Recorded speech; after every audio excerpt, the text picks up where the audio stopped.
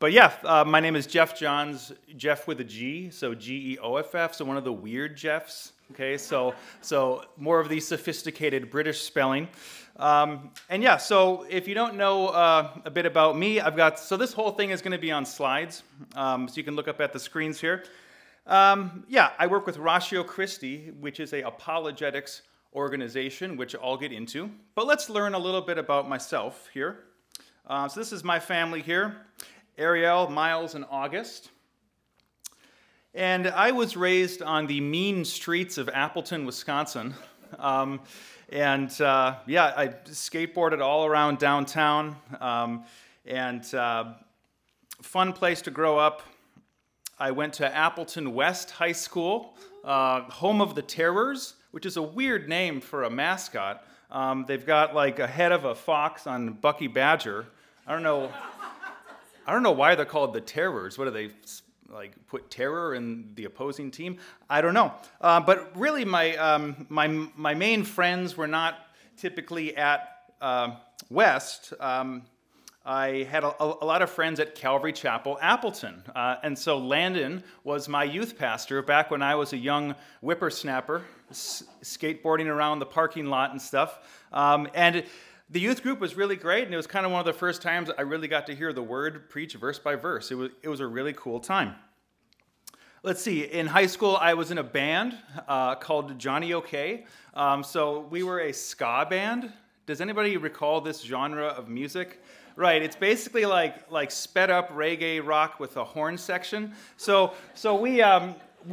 we were at a show and we found this display case and we thought we could do an artsy band photo. So they put me in the display case because we thought it was really cool, right? 17-year-old logic, right? Yeah, we played all around the Fox Valley. This is our show at Life Fest. So we played in front of like 500 people or so. Then we all broke up because we went to college. But super fun times. Let's see, I went to Calvary Chapel Bible College, which Landon went to, and Sonny did, right? Yeah, so this was back in 2004. Basically, Calvary Chapel Bible College is like a Christian paradise. It's like Christian Disneyland. Like look at it. It's like this like picturesque like Spanish mission property. It's incredible. Right? Unfortunately, they had to sell the property because of COVID stuff, which is really sad. But had some really great times, took some wonderful courses, took my first apologetics course, which helped me work through some doubts and some issues. They even have hot springs there. Natural hot springs you can just soak in. I mean, it smells like eggs, but you can just kind of hang out there. Incredible place. After that, I graduated and I moved to Canada. No, I wasn't being wanted by the FBI. I had some opportunities to teach and serve at a satellite campus in Kelowna, British Columbia. And so I was there for about 3 years. So there it is, really, really cool area of Canada. That's Lake Okanagan. It's like an extremely deep and narrow lake. It's very much like Loch Ness in Scotland. Allegedly, there is a sea monster that lives in there too called the Ogopogo. I never saw him, but so yeah, I served there, taught some Bible courses, and eventually became the youth pastor at the church there. And so I served there for a number of years. And let's see, during the summers, anybody heard of Lake Lundgren Bible Camp? Right, so I worked at Lake Lundgren as a counselor for 5 summers, and it was just a wonderful time of serving the Lord. During that time, there was a girl that liked me a lot, right? I really wasn't aware of it, but I kind of had a hint. Sorry, ladies, sometimes us guys can be a little dense when it comes to that kind of stuff. So in summer of 2010, her name was Ariel. I got the courage to ask her out, and a year and a half later, we were married. So we actually got married right up at Lake Lundgren in the middle of winter, almost exactly 10 years ago. Time flies, doesn't it? And snow was falling. It was cool. She was working with Cru, Campus Crusade, and so I went on staff part-time to work with Cru to do campus ministry at St. Norbert College, right? So I kind of did like a little ministry to Catholic students. Really great, and gained a love for apologetics there as I was talking with a lot of non-Christians too and getting very difficult questions. Now Along with the ministry, I work at Providence Academy in Green Bay. So I teach worldview and apologetics for the juniors and seniors there, which is pretty fun. And we're actually excited because we're moving into a brand new building in a few weeks. I got a master's degree in apologetics from Luther Rice Seminary down in Atlanta. Really good time of learning there. And here's my kiddos. Here comes the cute photos. So this is August. He's now 4, but this is when he was much chubbier. He's slimmed down a little bit.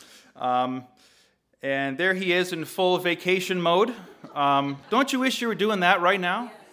Just sitting in a floaty, warm weather with a hunk of watermelon? It's great, right? And there he is. Look at that. Just so adorable. And this is baby number 2. This is baby Miles. He's got a little more of my hair color, which I believe is auburn. I think that's the color. So there's an adorable photo of him, and here's him looking like a frog. So that was at the nature center.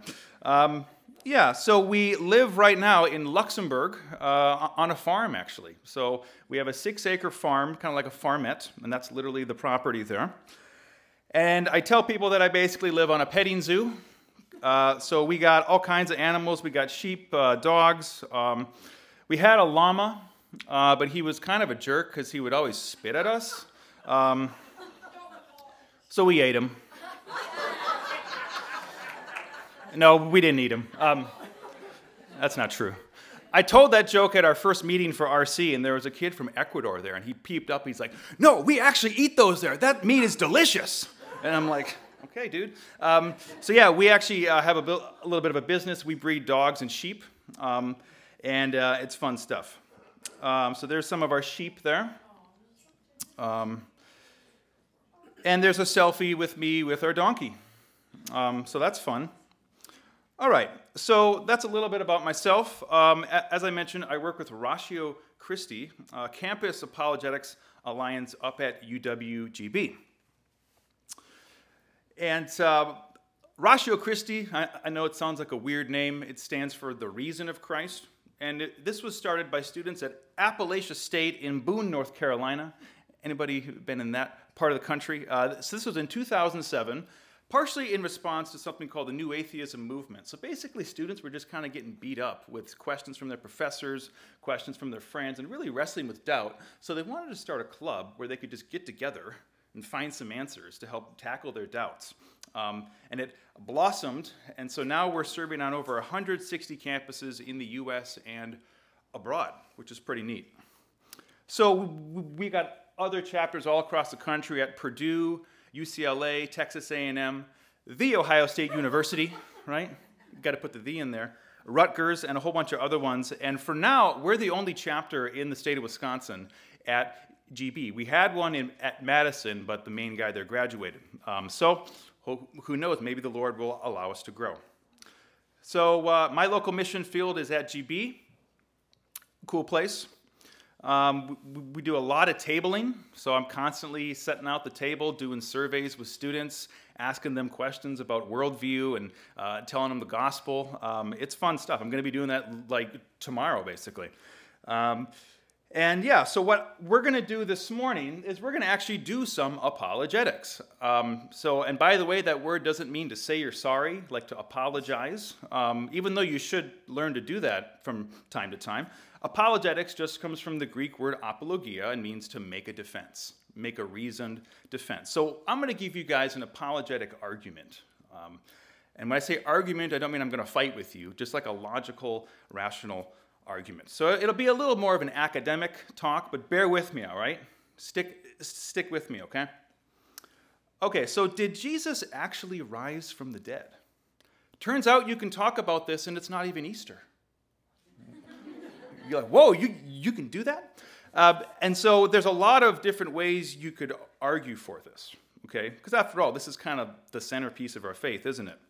So what we're going to do is we're going to do something called the timeline argument. And it's an argument that maybe doesn't argue for it directly, but almost indirectly. I'll show you what I mean. Okay, so here's the minute you talk about Jesus and the resurrection with skeptics, and students on campus have told me this, you get this question, and maybe you've wondered this. Could the central Christian claim of the risen Jesus be the result of slow, drawn-out, mythical embellishment? How do we know that the message was transmitted early and accurately? So maybe you've been reading the Bible and you've wondered that. How did the original message that made its way into the text, how do we know that that's not some kind of embellishment or things got garbled? And there are a number of ways to tackle this. So let's take a look at the standard skeptical view of the New Testament. So if you talk to like skeptical New Testament scholars, historians that aren't Christians, here's kind of the standard stuff you'll find. So I don't know if you've ever heard of what's called the historical Jesus versus the Christ of faith. So typically they'll make this distinction. They'll say, look, there's the Christ of faith that we all know and believe in. Okay, Son of God, rose from the dead, did miracles, all that kind of stuff. But then they'll say, but there's the actual Jesus of history. This is the actual person who lived and breathed. And what they're going to say is that these two things are different. So the Jesus that made its way into the creeds, like the Nicene Creed, isn't the same thing as the real guy who actually lived. So this is common fare, right? And even in the past 200 years, there's been this thing called the quests for the historical Jesus. Going on a quest, right? And there's been these secular scholars have tried to find out who the real Jesus is. You know, maybe he's like a social revolutionary, right? Maybe he's just a traveling poet. And there's been like 3 different quests for him, right? And I'd say, well, he's just the Son of God. There you go. No, but they've gone through this examination of who the real Jesus is. And to give an illustration of this, you all know this guy, Old Santa, right? So they'll make this distinction, and you've got Santa Claus, right? He's right there. But he's a lot different from the actual guy that he was based off of, which was St. Nick, right? St. Nicholas. And so... and by the way, St. Nick was a pretty cool guy. He punched a heretic at the Council of Nicaea. Read about it. It's really cool. Not that you should punch heretics, okay? But my humor is really dry, by the way. Especially now that I'm a dad. It's just dad jokes all the time. You know how it is. You just tell the same jokes over and over again, and they're hilarious every time. Or at least you think so. So obviously, Santa Claus is an embellishment of the historical St. Nicholas, isn't he, right? And so historians are going to say, let's not focus on Santa. Let's peel off all the layers of myth and embellishment and get back to the real guy who was the real St. Nick who actually lived. So that's kind of what you'll get. Or it's kind of like the telephone game analogy here, right? Anybody remember playing the telephone game as a kid? So you get all the kids lined up, right? And then you whistle. And so the first guy makes up something and it says like, the Packers own the Bears, right?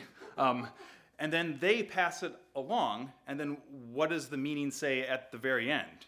Like local meat packers are packing bear meat, right? And they're like, wait, that's not the original message. And so people think this is kind of what happened with the New Testament, right? What made its way into the text wasn't the same thing as the original message.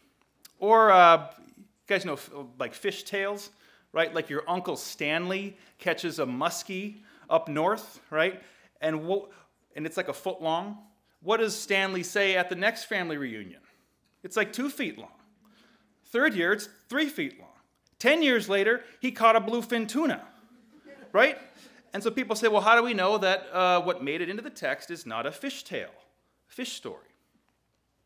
So these are important questions. And I've heard students tell me this right on campus this year. Well, to respond to this, there's a guy named Dr. Gary Habermas, and he's probably the world's most well-read and astute resurrection scholar. I don't know if there's anyone on earth who knows more about the resurrection of Jesus than this guy. For his doctoral dissertation, he reviewed all of the literature on Jesus' resurrection from 1970 in French, German, and one other language. So this guy, I've actually met him, really nice guy. Turns out he's a Packers fan. If he wasn't, I don't know if I would trust his scholarship. Just kidding. So there's a book called Contending with Christianity's Critics, and in chapter 9, he gives what he calls a timeline argument. And so he responds to these embellishment claims in a unique way. So you guys ready? Let's dive in, okay? Habermas asked this question: what if there were some way to know the nature of the earliest apostolic preaching and teaching between the years of 30 AD and 50? What if we knew some of the content of the earliest Christian preaching prior to the writing of the first New Testament book? So what if there's a way that we could know exactly what the apostles were teaching even before any book of the New Testament was even written? Pretty cool, huh? So this is what he calls the timeline argument. It seeks to show that the preaching of Jesus' resurrection is extremely early and is not likely the product of later mythical embellishment. All right, so hop in your DeLorean, because we're going back in time, guys, okay? This is going to be fun. I know it's cheesy. I got to make apologetics fun somehow, okay, guys? All right, so thinking about the resurrection, we could immediately go to the four gospel accounts, right? Matthew, Mark, Luke, and John. And that would be a good place to start. Obviously, there's an abundance of information about Jesus there. So the four gospels are excellent sources for learning about Jesus, okay? However, they're not the earliest sources we have, actually. So when you think about the gospels, Habermas puts it this way: these books are usually dated between 60 and 100, although the critical tendency is to date the synoptic gospels, that's Matthew, Mark, and Luke, a little later. Mark is often placed about 80-70, while Matthew and Luke are dated about 80 to 85. There's widespread agreement regarding John, which is generally placed by all scholars in the last decade of the first century. Even critical scholars tend to differ only slightly from these common dates. So the critical tendency is to view the Gospels as being dated later, like after 70 AD. I think a really good case can be made that at least Matthew, Mark, and Luke were all written prior to 70 AD, which, if you recall, was when the Romans sacked Jerusalem. So we could start with the Gospels, but they're written a little bit later from the time of Jesus. So the earliest sources we have actually for the resurrection are the writings of the Apostle Paul. 1 Corinthians, Galatians, etc. Habermas notes that of the 13 books that bear his name, 6 to 8 are accepted as being authentic by skeptical scholars. So even the most critical scholars will say that these books were Pauline. They were written by Paul, right? So Romans, 1st and 2nd Corinthians, Galatians, Philippians, and 1 Thessalonians. Philemon and Colossians are sometimes included as well. So these books are usually dated between the decade of 50 and 60 AD. So we're getting even earlier now, right? So there's technically earlier sources for Jesus than the Gospels. Now, I think the Gospels are reliable, but we're just focusing on Paul's works here. All right, so our key text is 1 Corinthians 15, 1 through 8. And the minute I read it, if you're familiar with your Bible, you'll definitely recognize this one. All right. So 1 Corinthians 15, 1 through 8. I suppose if you have a Bible, you could go there. We're going to bounce around. It's not going to be like an exegetical study, but if you want to have that as kind of like your home base, we can do that. Okay. So the Apostle Paul in 1 Corinthians 15, 1 through 8, this is circa about 55 AD. So we're only looking at about 20 to 25 years after the cross. And his famous words, he says, "For I delivered to you as of first importance what I also received, that Christ died for our sins in accordance with the Scriptures, that he was buried, he was raised on the third day in accordance with the Scriptures, and that he appeared to Cephas, then to the 12. Then he appeared to more than 500 brothers at one time, most of whom are still alive, although some have fallen asleep. Then he appeared to James, then to all the apostles, and last of all, as to one untimely born, he appeared to me as well." So how many of you guys have read this passage before, right? Very, very common kind of explanation of the gospel.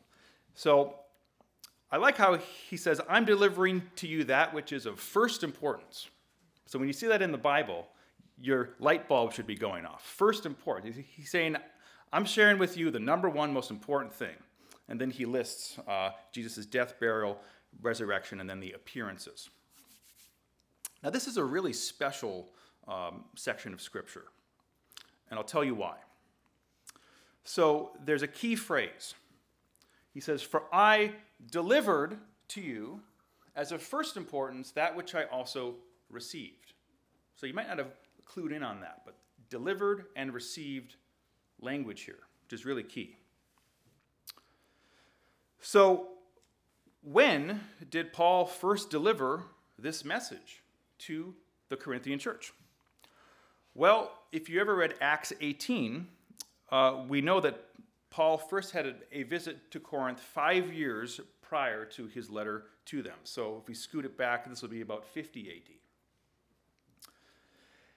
And the 1 Corinthians 15, 1 through 8 is considered to be widely an early creed that made its way into Paul's letter to the Corinthians. You guys know what a creed is, right? I'm not talking about the band from the early 2000s, okay? Totally different. If you've been raised in from Lutheran church or Catholic church, you might recall reciting like the Apostles' Creed, right? Or the Nicene Creed, where you recite this kind of like short statement, like I believe in God the Father, right? So a lot of people think that this is like a creed, like a widely distributed statement of faith, which makes sense. If that's the case, that means it didn't originate here in the text. It goes back earlier. So why should we think that this passage is actually a creed? Well, there are some reasons here. You've got delivered and received preface, denoting the transfer of codified oral tradition. Like I'm passing on to you something that is prepackaged that we say. There's Aramaic substrata. So if you remember, Jesus would have spoke Aramaic. Peter's called Cephas instead of Peter. So we might be getting back to some of the earliest teaching. And apparently, too, there's stylized parallelism in Greek. So it's got a little bit of a cadence to it. And that's why memorizing songs are easier than speeches, right? So apparently in Greek, it's got a bit of like da-da-da-da-da-da, da-da-da-da-da-da, right? So it's got a little bit of a easily memorizable fashion there. And there are other reasons, too. But it looks like we're dealing with a creed. And obviously, what made its way into the New Testament text was first transmitted by word of mouth, wasn't it, right? 9 out of 10 people couldn't write back then, so things were transmitted orally. And you might think that's a problem, but there is something that scholars call controlled oral tradition in the New Testament. So it wasn't just haphazard people sitting around a campfire exchanging stories and embellishing at will. In this same book, in chapter 11, Paul says this, "Now I praise you because you remember me in everything and hold firmly to the traditions, just as I delivered them to you." So he's praising them for holding to the traditions, which implies there was already a body of doctrine, right? There was already a codified true teaching to be distinguished from false teaching right here,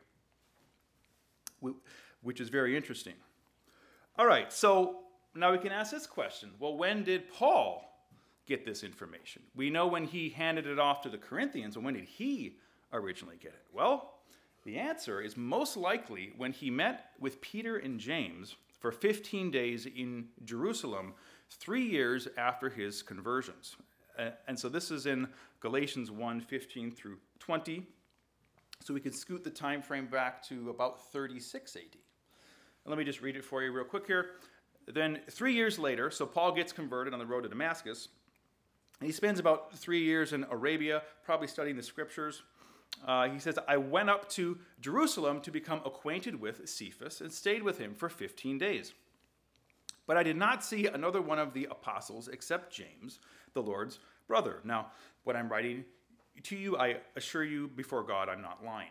So he probably first got the information, at least, that made its way into the creed at this meeting. Now, there's an immediate objection people will give to this, and it's speculation, right? They'll say, look, we don't have a transcript of what went down at this meeting, okay? You're just assuming that they talked about the content of the creed, but we don't know that for sure. And I would say, well, look, we don't have a transcript of what they talked about, but there is such a thing as reasonable speculation, right? Can we reasonably infer that they would have talked about this content? Well, I definitely think so. So what did they talk about at this first meeting? Remember, this is like a crazy meeting. Paul gets converted, he's killing Christians, and now he's got to meet with the apostles, and they're just like, this guy's saved?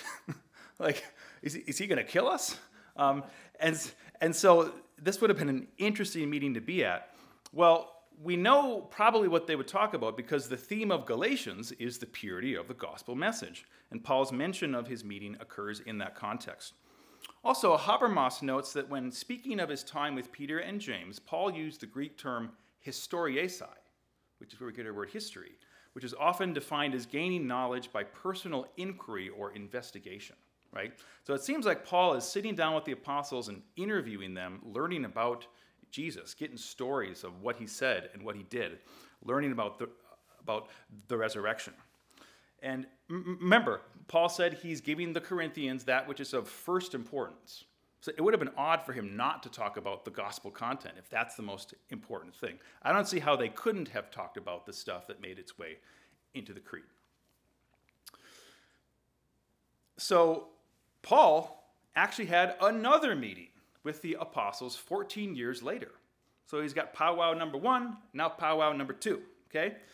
So in Galatians 2, 1 through 10, he says this, then after 14 years, so 14 years later, I went up again to Jerusalem with Barnabas, taking Titus along with me.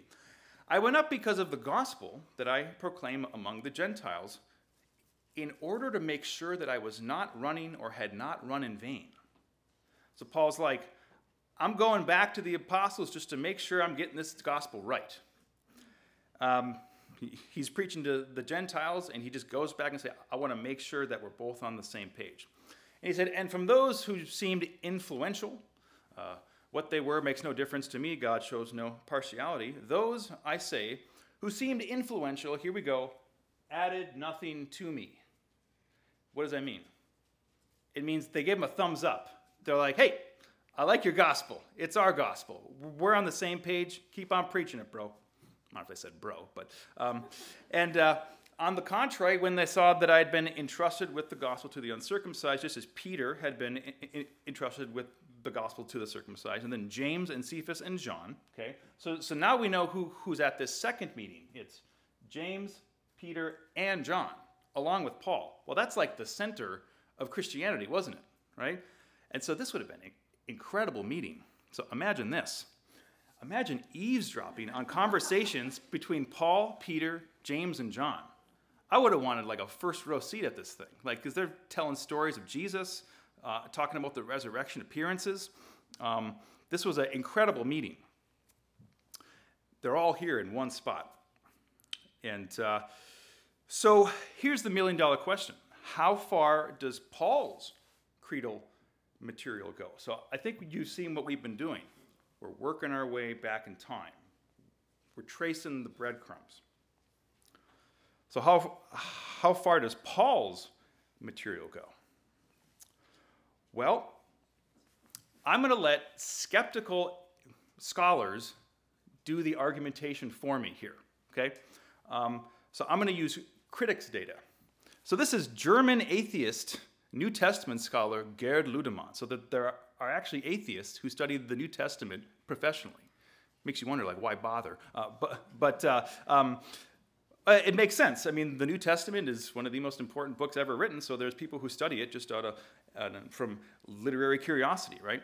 So this guy, an atheist, Ludemann, thinks that, quote, the elements in the tradition are to be dated to the first 2 years after the crucifixion, not later than 3 years after the death of Jesus. So this guy says, hey, this material, maximum that we can go post-cross is 3 years. Pretty short time, isn't it?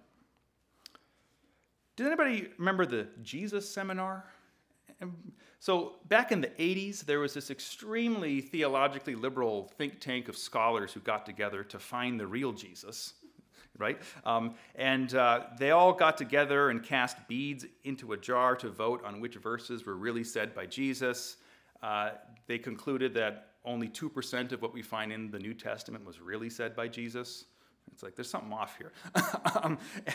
But anyway, so this isn't exactly a conservative fundamentalist think tank. And so the founder of the Jesus Seminar, Robert Funk, again, definitely not a evangelical fundamentalist, he said, the conviction that Jesus had risen from the dead had already taken root by the time Paul was converted, about 33 CE. On the assumption that Jesus died about 30 CE, the time for development was thus 2 or 3 years at most, right? So the development of the gospel, only 2 or 3 years after the cross. All right, so let's take a look at atheist and mythicist Richard Carrier. So this guy is an atheist activist. He's a mythicist, which means he doesn't think Jesus existed as a historical person. So there's a whole movement of people that believe this. It's like the flat earth version of atheism. So Carrier, on his blog, he'll have readers give questions. So a blog reader asks him this question. He says, I keep hearing Christian apologists, like me, insisting that the Corinthian Creed can be reliably dated to the 30s AD, just years or even months after Jesus died. Can you direct me to a solid refutation of that claim? Here's what Carrier says. The answer is no, because there is no refutation of this claim, other than maybe it possibly originated later, which is the logical fallacy of possibiliter, ergo probabiliter. It's possible, therefore it's probable. In fact, the evidence for this creed dating to the very origin of the religion is amply strong, and there is no reasonable basis for claiming otherwise. So this guy doesn't even believe Jesus existed, and he thinks the creed goes way, way back, right? So if you got this guy conceding that, we're sitting on some pretty solid evidence here. This is what's called hostile testimony.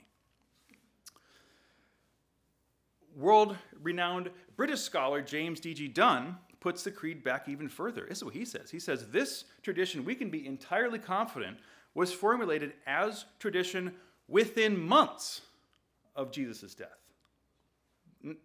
We're not talking about years anymore. We're talking months, which is pretty wild. We've got all these highly skeptical scholars conceding that, hey, this tradition that we see in 1 Corinthians goes way back. So if you want to get a visual depiction of this, you could go like this. Paul writes 1 Corinthians in 55 AD. We want to say, well, when did he hand it off to them? Well, 5 years prior, in 50. Now, where did Paul get this information? Well, probably when he learned about the creed from the apostles in 36 AD at his initial meeting. But then we got to ask, where did the apostles get this? Well, we're looking like right on top of the cross. Like right out of the gate, we've got the gospel message codified and packaged and ready to preach, which is pretty cool. And so you can follow the breadcrumbs in history using sources that even the most skeptical scholars agree on. So that would be the works of Paul. Tracking with me here? All right. Picking up what I'm laying down? Okay. All right. So what if the skeptic still wants to insist that the 1 Corinthians 15 Creed and the Gospels are far too late for accurate history to be transmitted? Well, here's what I would do. You got to ask this question. If you're going to be so hardcore skeptical, what if we applied those principles to other people in ancient history and see what happens? So let's do some historical counter-examples. So we got Alexander the Great, Siddhartha Gautama. Does anybody know who he was? Yeah, he was the Buddha, right? And Emperor Tiberius. So let's do some historical counter-examples here. All right, so Alexander the Great, none of the major works on Alexander were written less than 300 years after his death. 3 centuries. The biographies of Alexander, we're looking at 400 to 450 years after his death. That's not months, okay? That's centuries. So we've got Arrian, the Anabasis of Alexander, and Plutarch. Life of Alexander. And if there are any expecting moms, Plutarch might be a good name for your kid. So I approve. How about the Buddha, Siddhartha Gautama? Well, if we're talking mythical embellishment here, we've got some interesting facts. So the Buddha's death was in circa 483 BC. The Pali Canon, that are the main works, were written in AD 29. The Buddhakarat, biographies of Buddha, AD 200. So the time between the Buddha's death and earliest recorded writings, we're looking 512 to 683 years, right? We have to ask, how do we determine who's the real Buddha and who's the mythical Buddha? Do you see? The more time you have, the more opportunity you have for embellishment. Well, let's take a look at Jesus. Jesus' death, circa AD 30. Paul's earliest letter, 48. Earliest gospel, probably 55 to 65. So the time between Jesus' death and the earliest recorded writings, we're looking at 18 to 35 years. If you take the creed, we're looking at maybe months. So do you see a really, really big difference already? Just wait, it gets better. Okay, we're going to do a duel between Jesus of Nazareth and Emperor Tiberius. Fight. No. So something really interesting happens when you compare these two figures. So does anybody know who Emperor Tiberius was? Caesar, right? When? Long time ago? Correct. Well, he was the emperor while Jesus was alive. So during Jesus' ministry, Tiberius, Caesar, was the emperor. So when he says, like, whose face is on this coin, that's whose face would be on it, would have been Tiberius. This gets really interesting. The most reliable sources come 80 plus years after his death. So we're looking at Tacitus and Suetonius. So the best sources for Tiberius, we're looking at 80 years. For the emperor that existed while Jesus was in ministry. And just for fun, we can look at this too. How about the number of secular non-Christian, so we're talking about non-Christian written sources that mention Jesus of Nazareth within 150 years of his death? We've got 9. I'll list them. Josephus, Tacitus, Pliny the Younger, Phlegon, Lucian, Celsus, Suetonius, Thallus, and Marabar Serapion. Another good baby name, too. Now here's where things get wild. What about the number of secular non-Christian sources that mention Emperor Tiberius within 150 years of his death? It's 9. So we've got just as much documentation for Jesus of Nazareth, a Galilean peasant preacher, than we do for the emperor who existed while he was in ministry. You should probably ask yourself, what's the deal with this carpenter? Why is he getting so much press? Maybe there's something really special about him. So if you're not a Christian, that should cause you to think, like I should really look into what this carpenter had to say. He's getting so much press, just as much as the emperor, which is pretty fascinating. So, if Ratatouille, right? So if the critic wants to accept the historicity and reliability of these sources, but still wants to reject the New Testament as an embellishment, well, I'm just going to show him this meme. Right? Double standards, right? Here's what I found a lot of skeptics do. When you buzz, like here? Yep, that's infinity and beyond, man. So, I like Toy Story. It's a good one. So, what I find a lot of skeptics do is when it comes to the Bible, they turn their skeptical dial way up. They crank it to 11, right? But when it comes to any other historical person, Alexander the Great or Buddha, they turn their skeptical dial way down, right? Now, we do this with politics and everything, don't we, right? right? Right? And so what I found is if you take your skeptical dial and just have it at a reasonable level and apply it equally to the Bible as you would to any other historical figure, it turns out the Bible comes out with flying colors. In fact, it's probably one of the best attested books we have. And so if you're going to go be ultra skeptical, you're going to end up paying a heavy price with looking at, do we know anything in ancient history now, right? And so, yeah. Additional points that question the embellishment claim, and we are landing the plane here, guys, okay? So think about the telephone game. Well, this refers to transmission between individuals, right? You whisper into the ear, and then one person tells it to another. Not communal transmission between groups of people. So this is how it would have really been in the New Testament era. People are preaching the gospel. The disciples are telling stories about Jesus in community, right? Memorizing and saying things and doing like a fact check with each other. So it wasn't one. It was a whole group of people. And psychologically, we know we tend to memorize things better when they're like really astounding events in our life too, right? I can't remember what I had for breakfast a week ago, but I can remember my wedding day, okay? And also the whole telephone game thing, well, it's an analogy, not an argument. Analogies aren't arguments. They're just stories people tell of how something might be. You've got to do the hard work of showing that it's that way, okay? Second, it doesn't take into account the memorization abilities of people in first century Jewish oral culture, okay? So remember, Jesus' time, 9 out of 10 people couldn't read or write, okay? Everything was transmitted by word of mouth. That's how rabbis taught. It's just by repetition, memorization. And the abilities of even Jewish boys to memorize stuff was insane. Jewish boys by like 13 oftentimes would have the entire Torah memorized in Hebrew, right? Even today, we find this memorization capability existing in different parts of the world. If you know Muslims, in more traditional parts of the Middle East, a lot of Muslim boys have the entire Quran memorized in Arabic.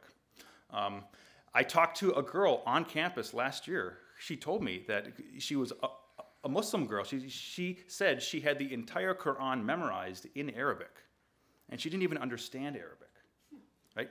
And so memorization capabilities in more traditional cultures like this was just commonplace. That's how you learn things. So it would have been very easy. I mean, the Gospels aren't that long, right? It would have been very easy for them to transmit this content.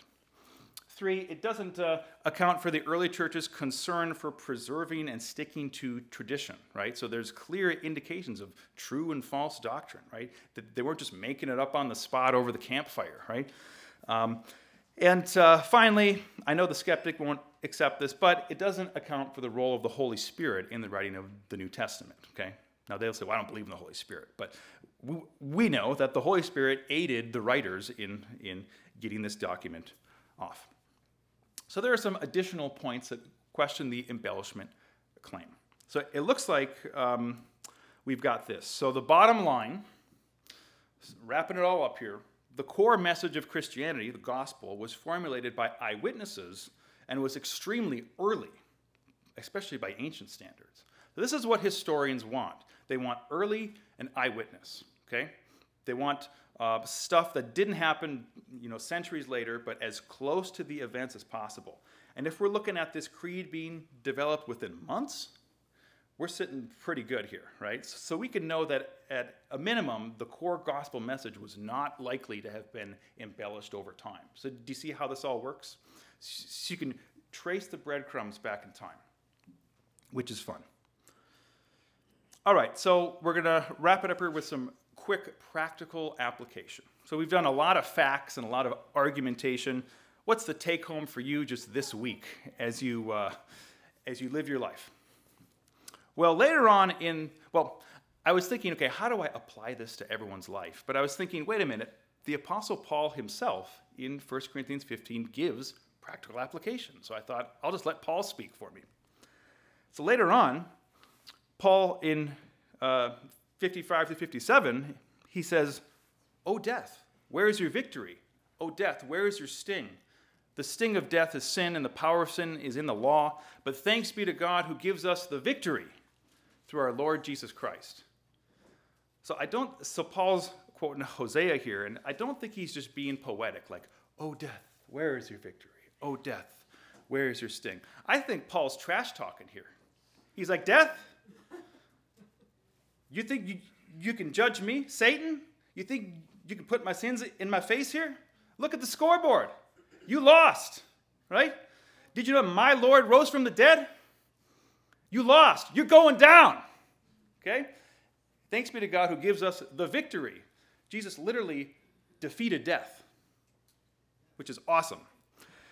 And so, how does Paul apply it to our lives practically then? Well, this is what he says. It's in chapter 15, and this is after all of his talk about the resurrection from the dead and all this. He says, "Therefore, my beloved brothers, be steadfast, immovable, always abounding in the work of the Lord, knowing that in the Lord your labor is not in vain." So Paul says, hey, we've got a risen Jesus. We're heaven bound. We're going to have glorified bodies because of this. Because of this, just be steadfast, immovable. Not because of how righteous you are, but because how righteous Jesus is, right? Be in the Lord, in Jesus, abound in the work of the Lord, knowing it's not in vain. You're not wasting your time here. Jesus is the real deal. He's the risen Lord, okay? So your labor is not in vain. So hopefully this is maybe if you're just feeling kind of blah, or just feeling discouraged, well, the resurrection of Jesus is real, and we can show it, and use that as motivation to just bask in the grace and love of Jesus, and to continue on following him, okay? And this is what apologetics can do. It can help clear away some doubts and things that really trip us up and can help us move forward as we follow him. So with that, why don't we just wrap it up in prayer real quick here, okay? All right, Lord. So we thank you, God, that you've given us all kinds of amazing evidence and reasons and arguments, and we thank you that you rose from the dead. You're the risen Lord. You've defeated death. And I pray that that would just really sink in this week, and we would follow you, and we would just be steadfast, immovable, always abounding in what you've got for us, and to never look back and to know that because of you, Jesus, our labor is not in vain. And I pray you would encourage us and to just kind of just go back to the gospel message once again, to just go back to the well of your grace and your love. So we thank you for this time, and I just pray this all in your name. Amen.